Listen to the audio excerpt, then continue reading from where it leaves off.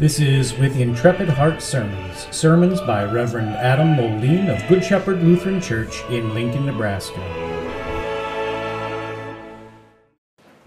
In the name of Jesus, Amen. Our text tonight is the Old Testament lesson as we continue this Lenten season to look at how Christ fulfills the words of the Old Testament. Especially this evening, we focus on these words. Moses took the blood and threw it on the people. And then the chief men of the people of Israel beheld God, and they ate and they drank. These words from Exodus 24 are fulfilled in Jesus. And it's right that we look at them today. Moses and Aaron and Abihu and 70 of the elders of Israel went up and saw God. How amazing. They went up what? Well, in one sense, they merely went up a mountain called Mount Sinai. But in a much more real, much bigger sense, they went up to where God was, to heaven, to a higher place. Or perhaps more accurately, God came down with heaven in his wings. God came down to appear before them on Mount Sinai. And wherever God is, heaven is. Heaven on earth. And it's there that the elders of Israel saw God. They saw the stone pavement beneath his feet like perfectly clear sapphires, blue glowing. They saw his holiness. They beheld his majesty. They witnessed him. They saw God in God's holy habitation. And you know what's really weird about it? They saw God and they didn't die. God did not lay his hand on them to destroy them. By all rights, that's what should have happened. After all, those people, those 70 elders were sinful. The book of Exodus makes that abundantly clear. Over and over during the Exodus, the people grumble and they complain and they whine and they reject God's appointed servants and they reject God's gifts. They don't want the manna, the free food from heaven. They'd rather return to Egypt, to slavery, to death. They sin. God knew that they were sinners. God knew that after they had seen him, they would still do what is wrong. He knew their guilt already. But God does not strike them dead. Why not? Why doesn't God just zap them? Give them what they have coming. Because they're covered in blood. Did you hear that? Moses threw blood on them, oxen blood. The Bible doesn't tell us how many oxen, but it was enough for only half of the blood to be sprinkled on the people and all of them covered in blood. And because these elders were covered in blood, they were allowed to go up the mountain. Because these elders were covered in blood, they were allowed to see God.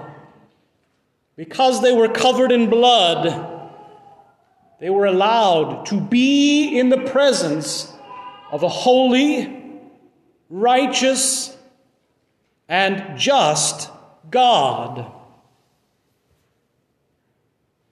Without the shedding of that blood, there'd be no forgiveness of sins. Without the shedding of that blood, they couldn't see God. Without the shedding of that blood, they would be zapped. But they were coated. And Moses writes for us in Exodus that these bloody elders beheld God, and they ate and they drank. Now, what kind of a meal would God serve when people come to heaven on earth? He serves the food of heaven. Something better than the manna in the wilderness or water from a rock. God served them the food to sustain them in faith, to sustain them world without end. God fed them the best food of all. More on that later. And so picture it in your head, bloody elders on the mountain. God comes down and the people eat and drink. God provides, God has mercy, sins forgiven. Well, dear Christians, we're gathered here today on Maundy Thursday. Tonight, we begin the Holy 3 Days when our Lord Jesus Christ will be betrayed, arrested, and even killed. We, Christians, come to remember these 3 days to this room, in this church. Why this room? Because it's the church sanctuary. The word sanctuary means holy place. And surely this is a holy place. A place that's like heaven on earth. No, it's not because it's a fancy room. It's really not. It's rather plain, in fact, compared to those great sanctuaries and temples of old. It's not a holy place because it has super comfortable chairs. You're sitting in them, not me. That's not true, is it? It's not a holy place because it's entertaining or fun, or because there's a great event going on up here in the front. I'm not going to juggle or ride a motorcycle. This place is holy because God is present. Present here among us. We have come here, and God comes down. We are in His very presence, just like those elders were in the book of Exodus. Well, Pastor, how could you say that God is here? Because His Word is here. And wherever God's Word is preached and taught in its truth and purity, God is present there. Present among those who speak and hear that Word. That's why everything that we do here in the sanctuary centers around God's Word. The hymns we sing come from God's Word. The liturgy we follow comes from God's Word. The lectionary readings, the sermons ought to be based on God's Word. Because when God's Word is here, God is here. And so, He is. God is here. You are in His presence. Pastor Poppy, in the announcements before our service, talked about reverence here. That's why. It always makes me just a little nervous to realize that the almighty, all-powerful God is present here in His Word. And it makes me ask the question, should I be in the presence of God? Should you be in God's presence? Are you worthy of God? Are you holy enough to be with God?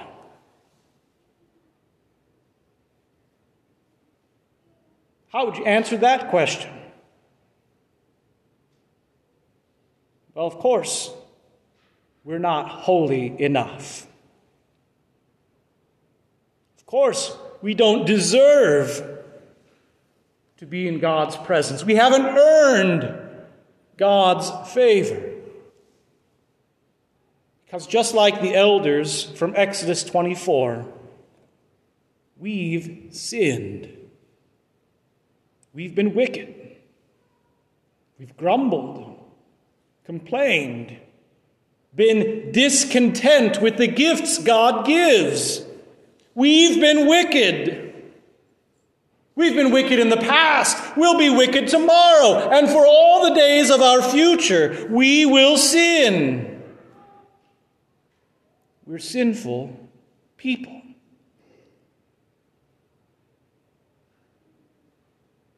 But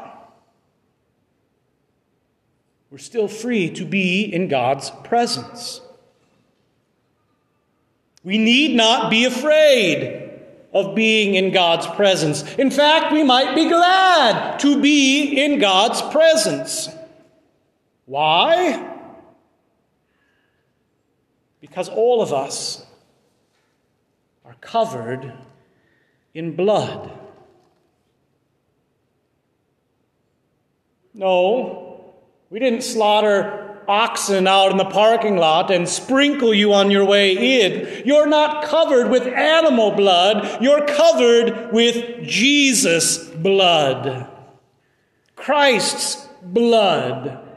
God, who came down to earth to take our sinful flesh upon Himself, to die for us. Each and every person gathered here is covered in the blood of the Lamb of God who takes away the sin of the world. The blood that speaks a better word than the sinful blood of Abel. The blood that tells God all of our sin has been forgiven. The blood that says we are declared to be righteous and holy and pure because of Jesus. Tomorrow we'll hear about the blood of Jesus,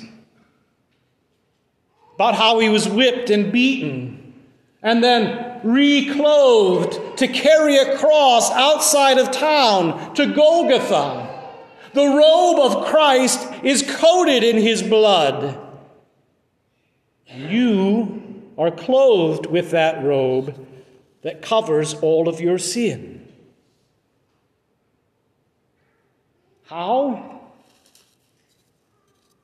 How did the blood of Jesus get on us?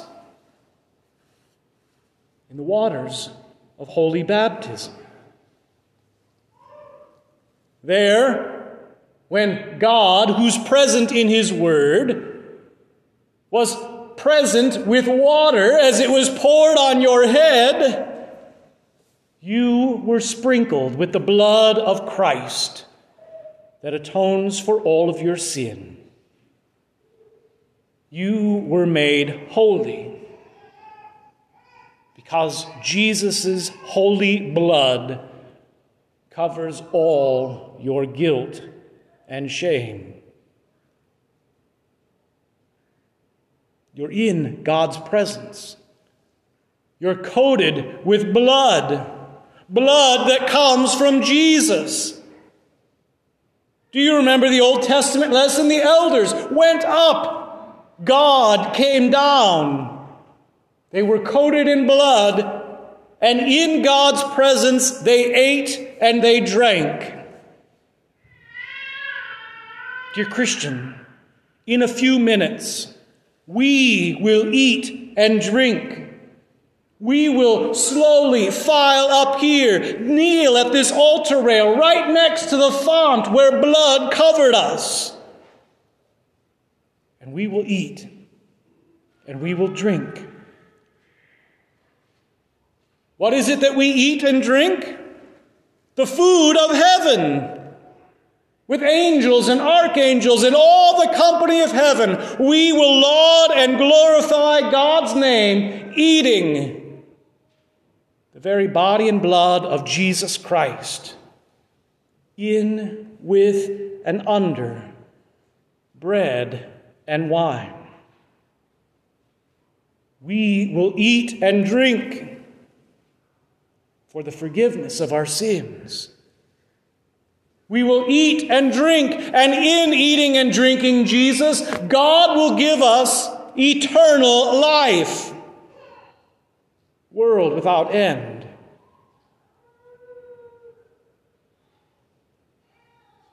Dear Christian, that's why we gather here in the sanctuary, because it's heaven on earth. We come here. God comes down. We're coated in the blood of Jesus, and we eat and drink the food of heaven in God's presence. We receive the blood of the crucified and risen Jesus. Our sins are all washed away forever. We gather to remember, to receive, and to hear God's word, especially on these 3 days, the word about how our life was guaranteed in the death of Jesus, nailed to the cross, stabbed with a spear, giving up his life to bring an end to your sin. Church is heaven on earth. And I know it doesn't feel that way with the uncomfortable chairs, with the rather plain room, with the children squeaking down the pew from mom and dad. I know it doesn't feel that way when we sing all 15 verses of a hymn. Truly, God is here. And where God is, heaven is. And by coming here to heaven on earth, we know that one day we'll be with God in heaven on heaven, the real heaven.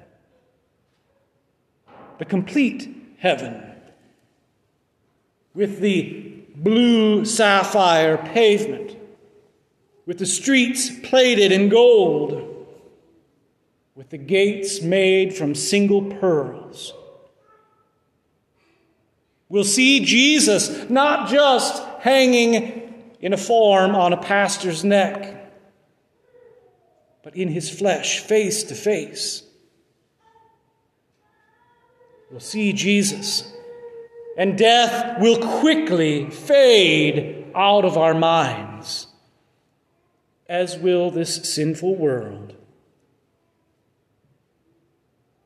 There will always be coated in the blood of Christ. There we'll always eat the food of heaven. There we'll always be at peace. So keep coming here so that eternity is familiar. Keep hearing the word so that you know who God is.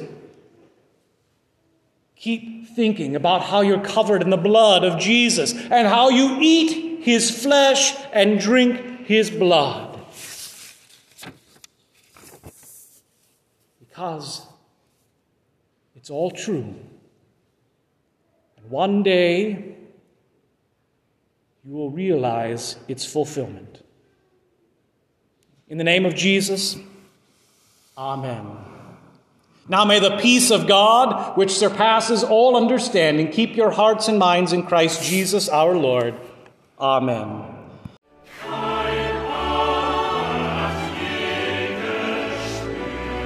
This has been With Intrepid Hearts sermons by Pastor Adam Moline. The words "with intrepid hearts" come from the conclusion to the Book of Concord, where it is written, "By God's grace, with intrepid hearts, we are willing to appear before the judgment seat of Christ with this confession, and give an account of it. We will not speak or write anything contrary to this confession, either publicly or privately. By the strength of God's grace, we intend to abide by it."